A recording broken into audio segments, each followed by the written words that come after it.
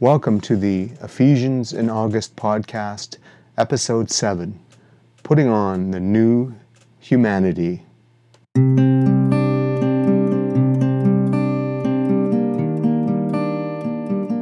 In this podcast, we'll be focusing on Ephesians 4:17 to 5:20. It is important to note that Ephesians 4 verse 1 marks a major transition in the letter from the extended Thanksgiving section to the Paranesis, or the ethic or exhortation section. Having reminded his readers of their new identity in Christ in the first part of the letter, Paul now exhorts them to live out this new life in very specific ways. The primary way he does this is through a series of stark contrasts, which clearly communicate that the old way of living is gone and the new has come. For instance, the verb peripateo, which means to walk or to live, is used throughout this passage to reinforce this contrast. In Ephesians 4:17, Paul encourages his readers to no longer live or walk, peripatein, as the Gentiles live or walk, peripatei.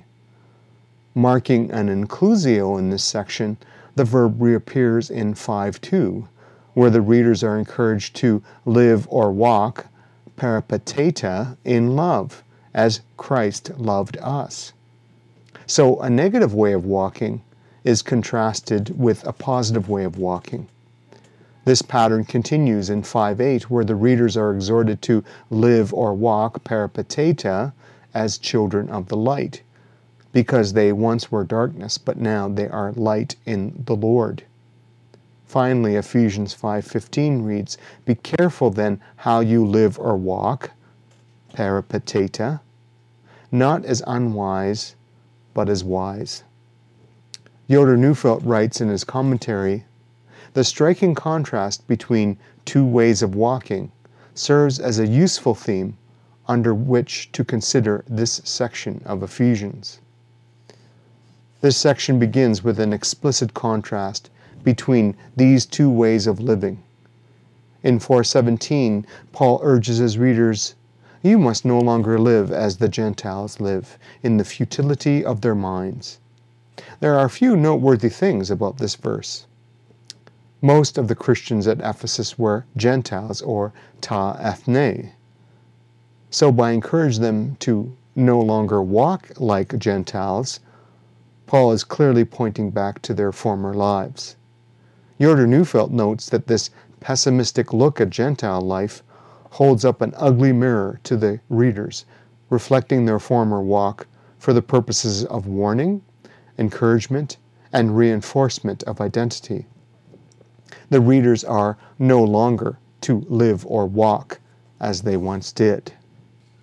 In addition, Paul's depiction of the Gentiles identifies darkened minds and hardened hearts as the root of their alienation from God. Verse 19 describes what we typically associate with sinful behavior. They have lost all sensitivity and have abandoned themselves to licentiousness, greedy to practice every kind of impurity. But in the verses prior to this, we observe the real root of the problem, the inner life, the mind, and the heart. 4:17, their thinking was futile. 4:18, their minds are darkened. 4:18, they are separated from God because of their ignorance. And finally, their hearts have become so hardened and so callous toward God that they have lost all sensitivity regarding right and wrong.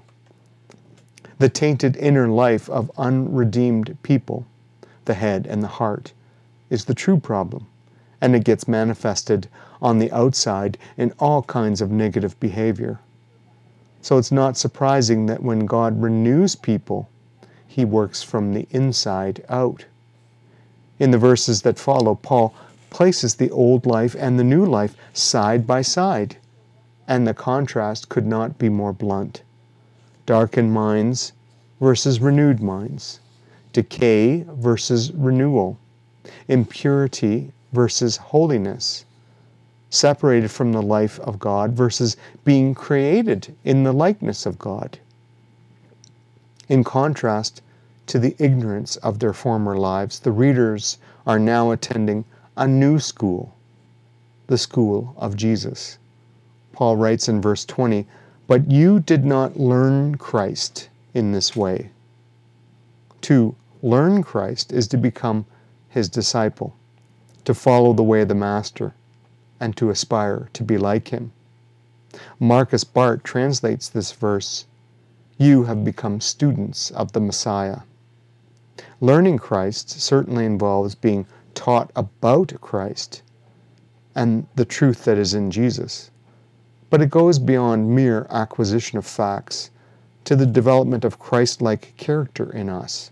Paul expresses this idea in another one of his letters, in the letter to the Galatians. In 4:19 he writes, "My little children, for whom I am again in the pain of childbirth, until Christ is formed in you." Now the main lesson in the school of Jesus is to put off the old dirty rags of our former selves and put on the new suit of clothes that God has made for us.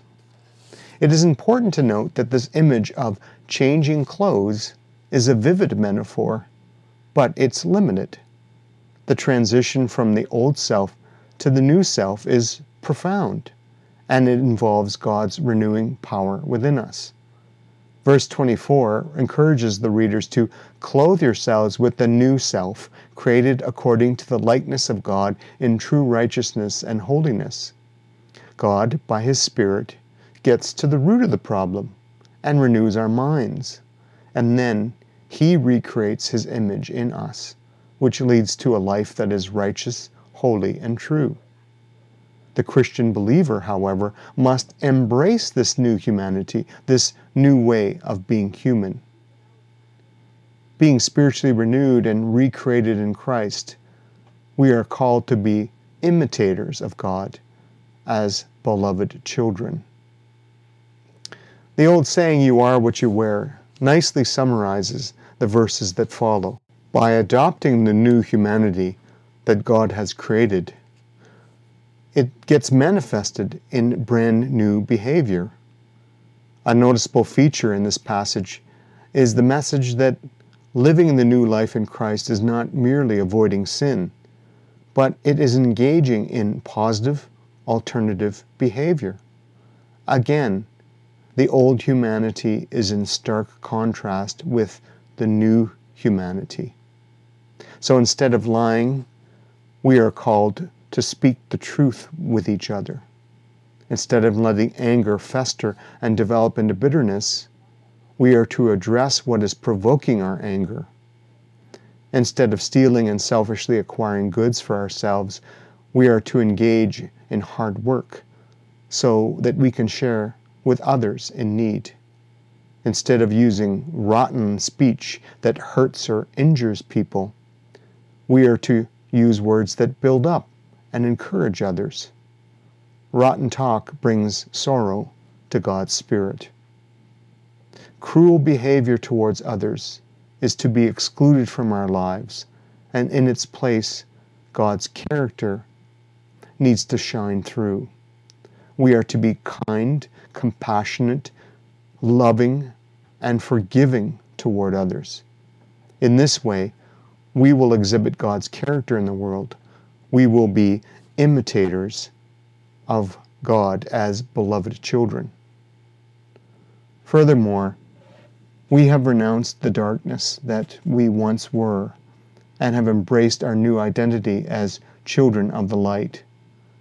We live wisely, not foolishly. Yoder Neufeld summarizes the thrust of this passage in this way. To watch carefully how one walks is thus to purchase every opportunity to expose the darkness and thus participate in the redemption of time, the transformation of darkness into light. I find it very interesting that in this section of Ephesians, Paul teaches that the Christian life is not simply about avoiding sin or putting a stop to negative thoughts and behaviors. Rather, it is about living the new life in Christ. The thief not only stops stealing, but earns an honest living in order to give to those in need. The foul mouth don't merely stop talking. Instead, they speak words that build others up. We are not to withdraw from this world of darkness, but we are to be children of light who expose the darkness and transform the darkness by our way of living. In every situation, there is an alternative way of living that must be embraced. I'm stressing this point because I think we've reduced the Christian life to managing sin. Now, don't get me wrong. I believe that Christians need to avoid sin. But sometimes this focus on sin can be limiting. For instance, you might get through the week without committing a particular sin and breathe a big sigh of relief and think that that's all there is to living for Jesus. Ephesians is saying that there is so much more to the Christian life. In stark contrast to the darkness all around us, we are called to live as children of the light and let the light produce in us goodness, justice, and integrity. Jesus says to us, "You are the light of the world, like a city on a mountain, glowing in the night for all to see. Don't hide your light under a basket. Instead, put it on a stand and let it shine for all. In the same way, let your good deeds shine out for all to see, so that everyone will praise your Heavenly Father." Well, that's the end of this episode in our Ephesians in August podcast series. Until we meet again, keep reading and studying this wonderful letter.